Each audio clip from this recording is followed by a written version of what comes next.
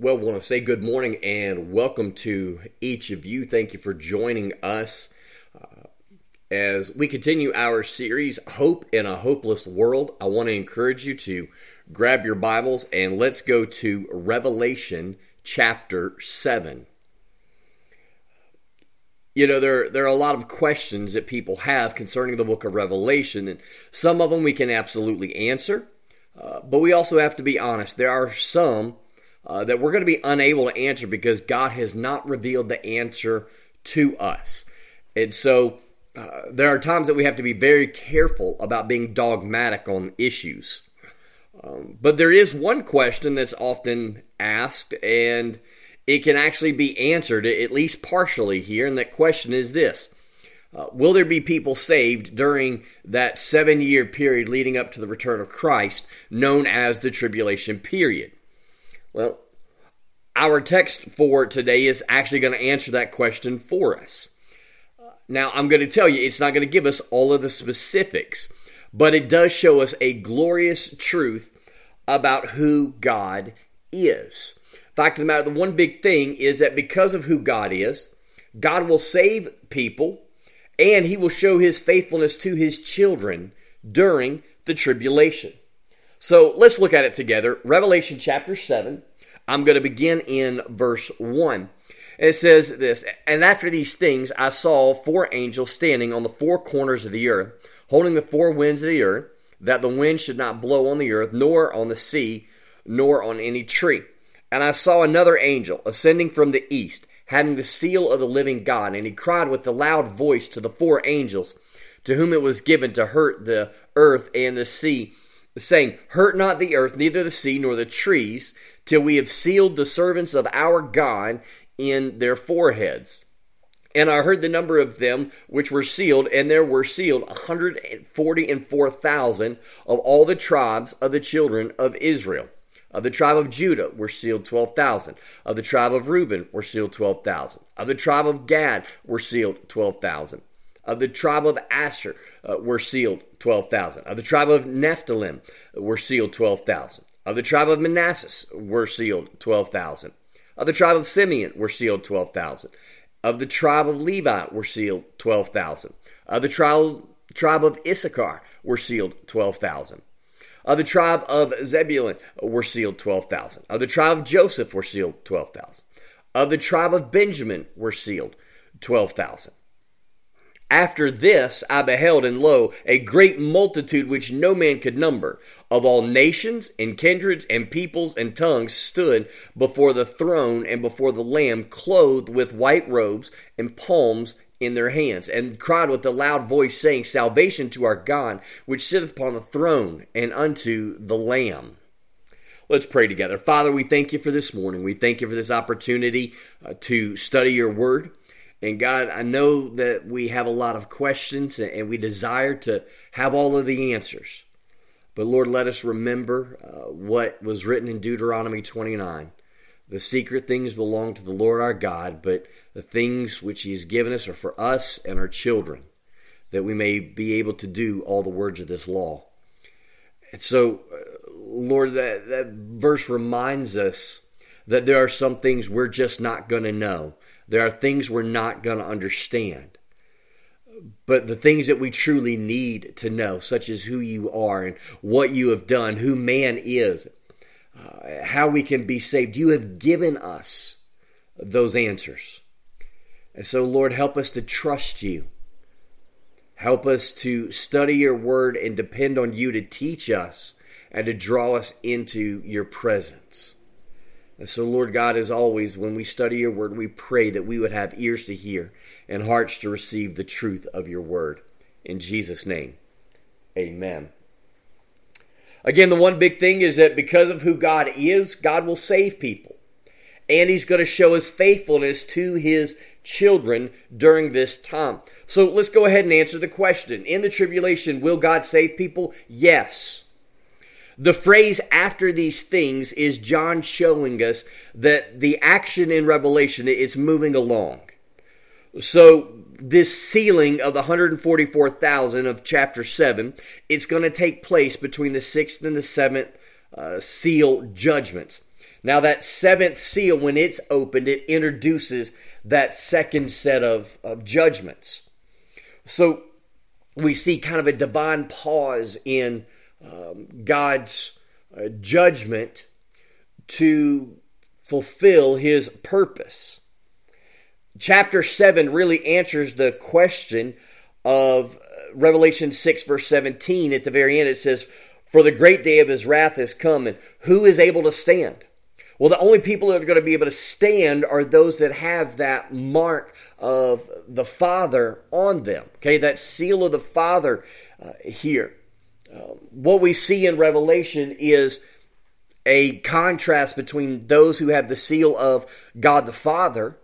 Okay, they are protected, they are loved, they are God's children, and then those who take the mark of the beast, which essentially marks them for their own death later on. Now, there is a lot of speculation as to whether or not the number 144,000 is a literal number or it is symbolic. And then you go into what about the multitudes of Revelation 7:9? Now, we see a very familiar pattern in this text here. All right, and it's throughout the book of Revelation. First, John hears something. In this case, he hears the number 144,000 of the tribes of Israel are saved. But then, in chapter 7, verse 9, John turns around and he sees this great multitude. All right, now I don't want us to get bogged down by the identity and all of these things. Instead, what we need to focus on is the fact that there are people who are saved by God's grace, whether they were Jews or whether they are Gentiles. We see it as the same God, the same grace, the same faith in the gospel that saves them. And that's the primary takeaway that we want to have. Okay, instead of trying to understand everybody's identity and figure out all the symbols, what we need to latch onto is this: that salvation is still by grace alone, through faith alone, in Christ alone. So John is talking, an elder is talking to John here, and he asks an interesting question in verse 13. He says, "John, where did this multitude come from?" That multitude of chapter 7, verse 9. Where did they come from? Now, again, this is a very common technique used in Scripture. It's one that Jesus employed in the Gospels many times. And it's this: when the question was asked, it's not because the person didn't know the answer to the question. Instead, it was a way for them to go, "Hey, I want you to see something. I want you to really pay attention because this is very, very important." So the elder asked, well, who are these people? Not because he doesn't know who they are, but because he wants to clue John in on these are people that are saved in the tribulation. Now, how could we possibly know that? We know it because the description in the verses. Okay, they are in white robes and waving palm branches. They're saying, salvation belongs to our God who sits on the throne. Now, remember, John is writing as a prisoner to the church that's being persecuted. They wanted to know, like a lot of us, is there light at the end of this tunnel? When a person came to faith, especially if they were Jewish, when they came to accept the gospel, it came at a high price. Something that frankly, we here in America, we don't quite understand. Now, I think we're getting a little bit of a glimpse, but not to their degree. But this was a church, okay, these 7 churches in Asia Minor, they are experiencing intense persecution under the Roman Empire. Following Christ was costing them a lot. In some cases, it was costing them their life. And so they're kind of like, is it worth it? I mean, is there light at the end of this tunnel? And John is going, yes. Yes, there is. All of the suffering that we're going through will not change the fact that if we have surrendered to the gospel, we are eternally saved and secured by God. So this is the good news that yes, there is persecution. Yes, there is difficulty in life. But if you are God's child, nothing can separate you from God. I'm reminded of what Jesus said in John 16 and verse 33 when he said, in this world you will have tribulations, but be of good cheer, for I have overcome the world. And so we want to understand what's going on here. That yes, God is going to save people by His grace and for His glory. But then there's a second thing that we see in this text, and it is that God will shepherd His people. While we tend to focus on whether or not people will be saved during the tribulation, we often miss something even more comforting, especially for God's children right now. Okay, look at what it says in verses 16 and 17. They shall neither hunger anymore nor thirst anymore. The sun shall not strike them nor any heat. For the Lamb who is in the midst of the throne will shepherd them and lead them to living fountains of waters. And God will wipe away every tear from their eyes. In these verses, we really see some aspects of a shepherd that Jesus performs for His children. The first is that He provides for them. Now, this is imagery certainly taking us back to Psalm 23, where David writes, "The Lord is my shepherd, I shall not want. He makes me to lie down in green pastures. He leads me beside the still waters. He restores my soul. He leads me in the path of righteousness for His name's sake." Okay, notice all of the things that the shepherd is doing to provide for His children. Of course, Jesus also promises in Matthew 6 that He will provide for His children's need. And so we don't need to worry about the day-to-day life struggles. The Apostle Paul in Philippians 4 and verse 19 says, "But my God shall supply all your need according to His riches and glory by Christ Jesus." And so we can be comforted that even in the middle of difficulties in life, God will provide for His children. The second aspect of the shepherd, though, in Revelation 7, is that Jesus will protect His sheep. Now, I'm not saying that God's children aren't going to suffer in this life. We absolutely will. One thing that Christians have got to realize is if they persecuted and eventually executed Jesus, then His children are not going to get a free pass from persecution and difficulty in this world.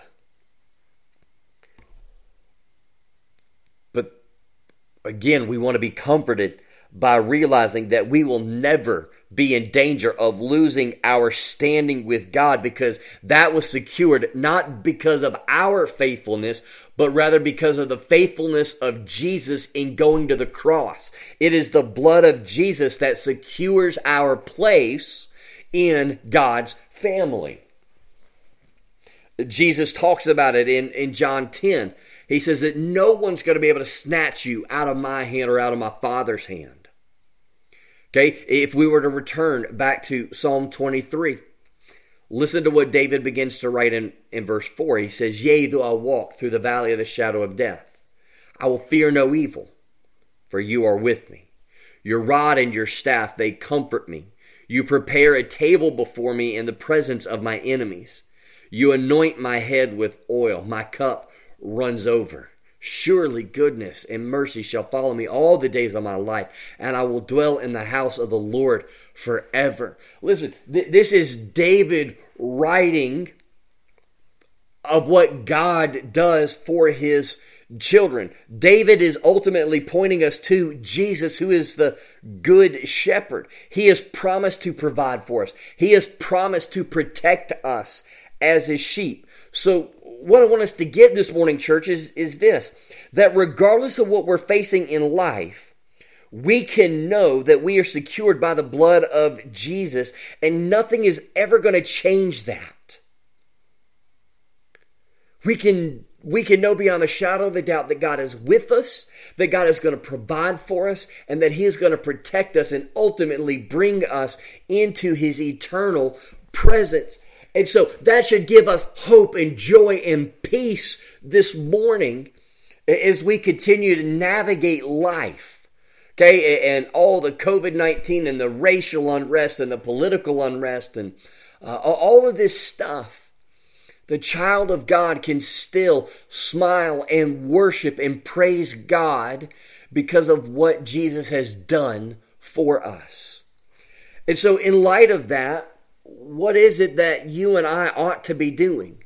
Well, the first thing is we need to praise God for salvation. You've heard me say it many times. The scandal of the cross is not that God would allow someone to go to hell.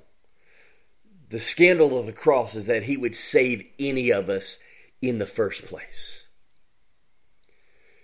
Why do we need to teach the law in the Old Testament?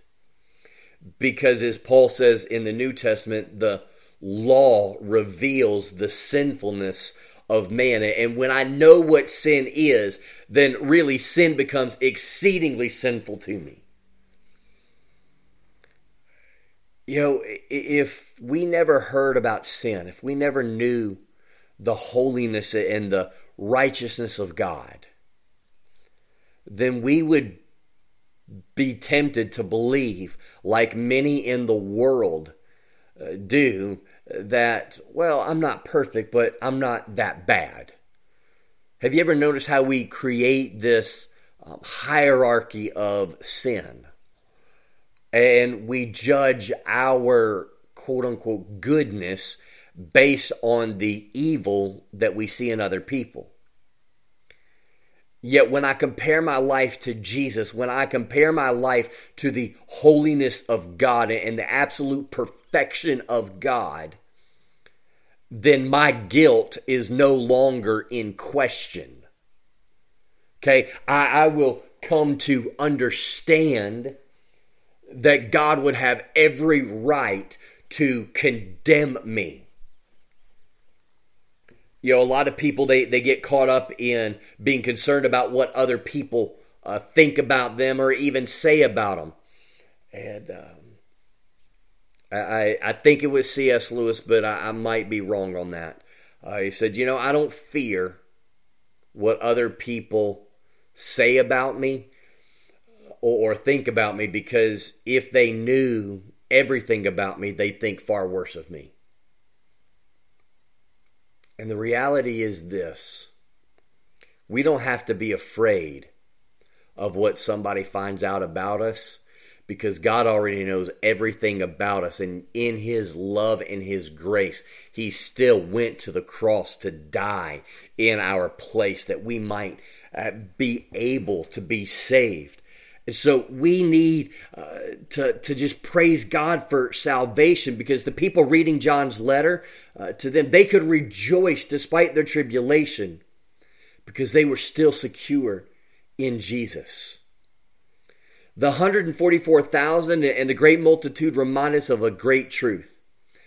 As unfaithful as Israel was, as unfaithful to God as you and I sometimes can be, He is always faithful to His promises.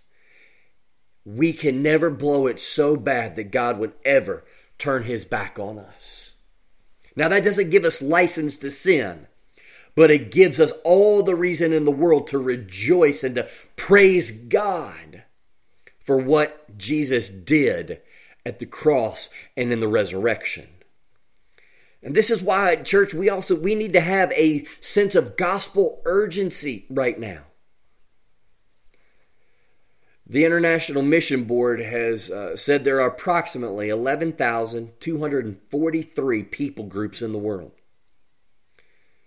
And God has, He told us, did you read verse 9? Every nation, every tribe, every tongue are going to be around there. So there's going to be at least somebody from every one of those people groups, because God is faithful. But I want us to hear some sobering information right now. As of today, there are still 3,150 people groups that are unengaged and unreached. In other words, 3,150 people groups around the world have not been exposed to the gospel. Now, on top of that, there's another 3,900 people groups that are engaged but still not really reached. Now, what's the difference between engaged but not reached? Well, engaged means that 2% of that population, 2% of that people group are Christians. So that still leaves 98% of that people group is lost. So, out of 11,243 people groups, 7,050 of them have less than 2% or fewer Christians in it. Church, that means that 63% of the world's population doesn't have a relationship with Jesus. How can we be okay with this? While we praise God for His faithfulness, I praise God for saving me and many of my family, and I praise God for those that He saved, who are here this morning. But guys, we have a lot of work to do.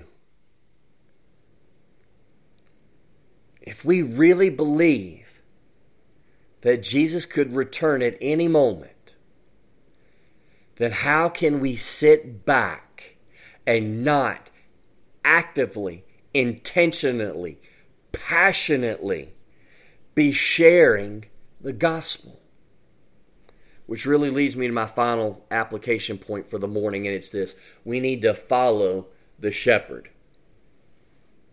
On Wednesday night, I said, we're not reinventing the wheel. We're not trying to start a new thing.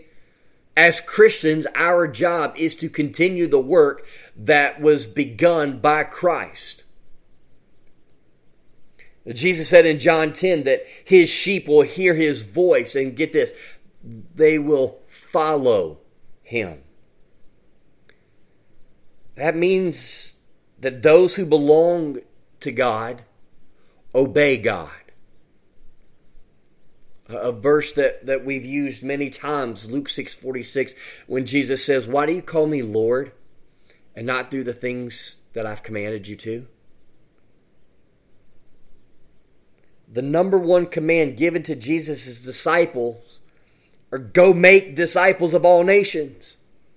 We make disciples through evangelism, intentionally sharing the gospel, and by teaching those who are saved by His grace, teaching them to observe, that is to obey, what God has commanded of us. Now, I'm going to be unapologetic for continuing to bring this up over and over. But every Christian, if you want to be serious about growth, and you want to be what God has called you and created you to be, if you're going to be a disciple maker, then you need to be a part of 3 intentional times of worship and learning every single week. The first one is corporate worship. Congratulations, we all got that, right? You're here.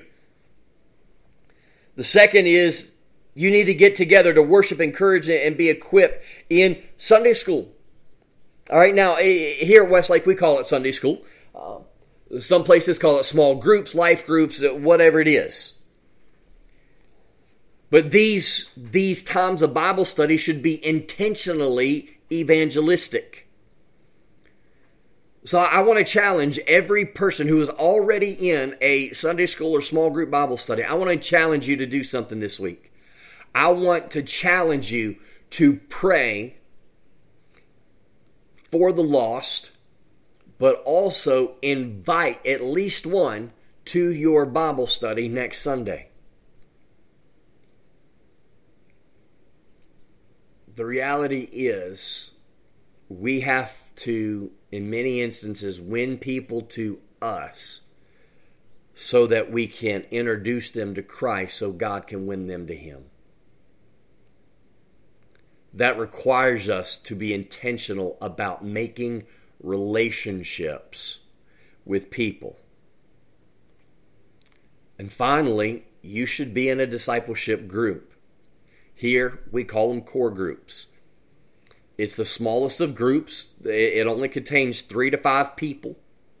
They're made up of believers only, meet once a week for 60 to 90 minutes. 4 purposes: study, pray, memorize, and accountability. Now, we do things this way because it's the example that Jesus gave us in the Gospels. While a lot of churches are trying to grow big by having these large attractional events, we see Jesus really do the exact opposite. How did a movement that started with 12 guys grow to 120 by the end of his ministry and then, explode from there? I'll tell you how. They were intentional about loving God and obeying Him. It wasn't by going out and doing these big mass campaigns, though there's a time and a place for them. Don't misunderstand me. Okay, we see the day of Pentecost. Peter is preaching to a large crowd. But the majority of the ministry was to the few. And so, as we focus on these smallest of groups, these discipleship groups, as we as disciples grow deeper in our relationship with God and loving one another, watch this, as I grow deeper roots, God begins to branch things out. And so we need to understand the vitalness of discipleship. If we want to see God save people, then we've got to follow in His footsteps. We have to be doing the things that Jesus did. So my question to you, if you're a Christian this morning, is this: are you? If not, what's the next step you need to take? Now, for some of you this morning, you have never surrendered to the gospel. And this is where everybody has to begin.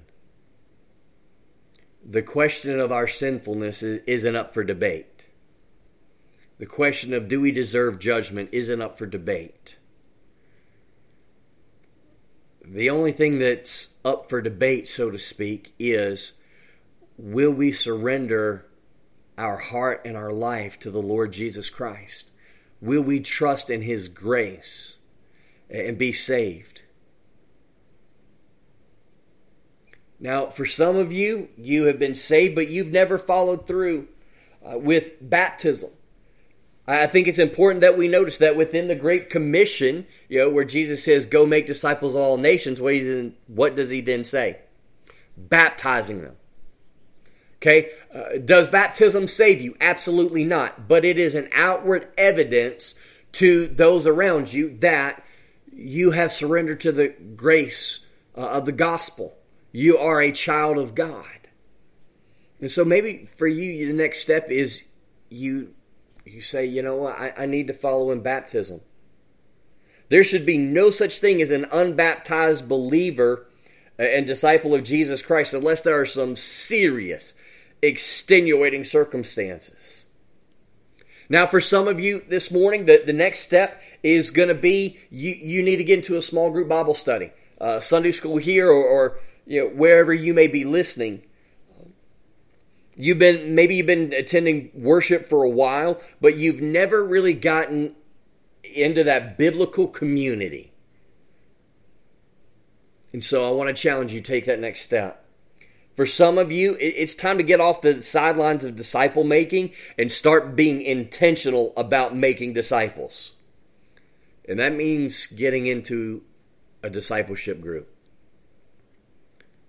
where men are with men, ladies are with ladies.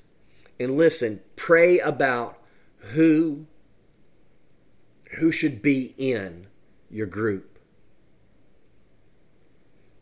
Because you're going to go deeper in your relationship with Christ and, frankly, with those of your group than probably you've ever done in normal church life. So,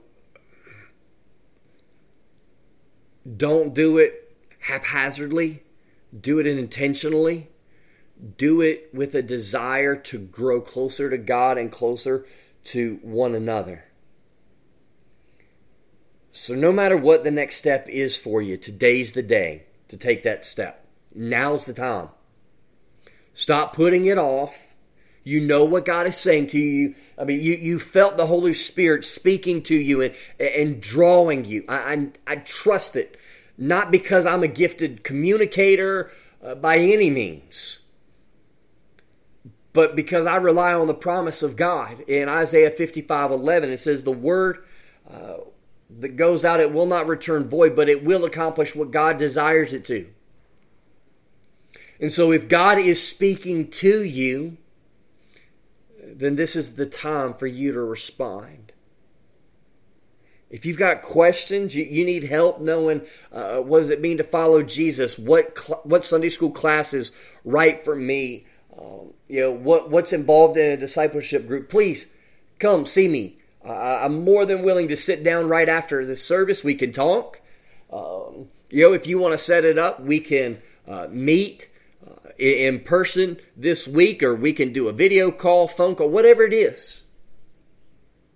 But whatever the next step is, today's the day. So let's take that next step together. Let's pray. Father, thank you for this time. Thank you for your word. And Lord, I trust and I believe the promises of your word that you are going to use your word to accomplish what you desire. Father, maybe there are those that need to surrender their life this morning to you. And God, I pray that even now they would just begin praying. They don't have to know all the words. Lord, if you're giving them the grace to believe in the gospel, then they're able to acknowledge their sin and believe that you died in their place, that you rose from the dead. So Lord, help them just to cry out from their heart to you, knowing that you in your grace will save them. For some, God, they've just been going through the motions. It's easier just to come to worship and be a part of a big group where you can kind of have some anonymity and never really know anybody or not be known by somebody.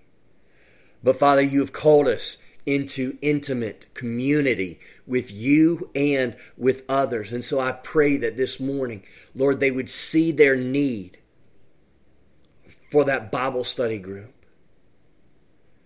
But Lord, if we have truly been saved, you call all of us to make disciples. And the truth is, on our own, we're going to be sporadic at best. But most likely, we're not even going to strive for it. But when we have somebody holding us accountable, who loves us, and we're holding them accountable, then God, we are so much more intentional about obeying you. And so, Lord, I pray for every disciple who is not a part of an accountability discipleship group, Lord, I pray that you would move in their heart to be a part of one. And Lord, maybe there's some other things that you're saying to people. Maybe there's some sins that are tripping them up. And Father, you're just asking them to lay it down, to confess it to you, God. I'm not even going to pretend to know everything that you're saying to people who are here. But Lord, I just pray that your Holy Spirit would move as he has spoken. And God, that we would love you enough to respond to your grace. In Jesus' name, amen.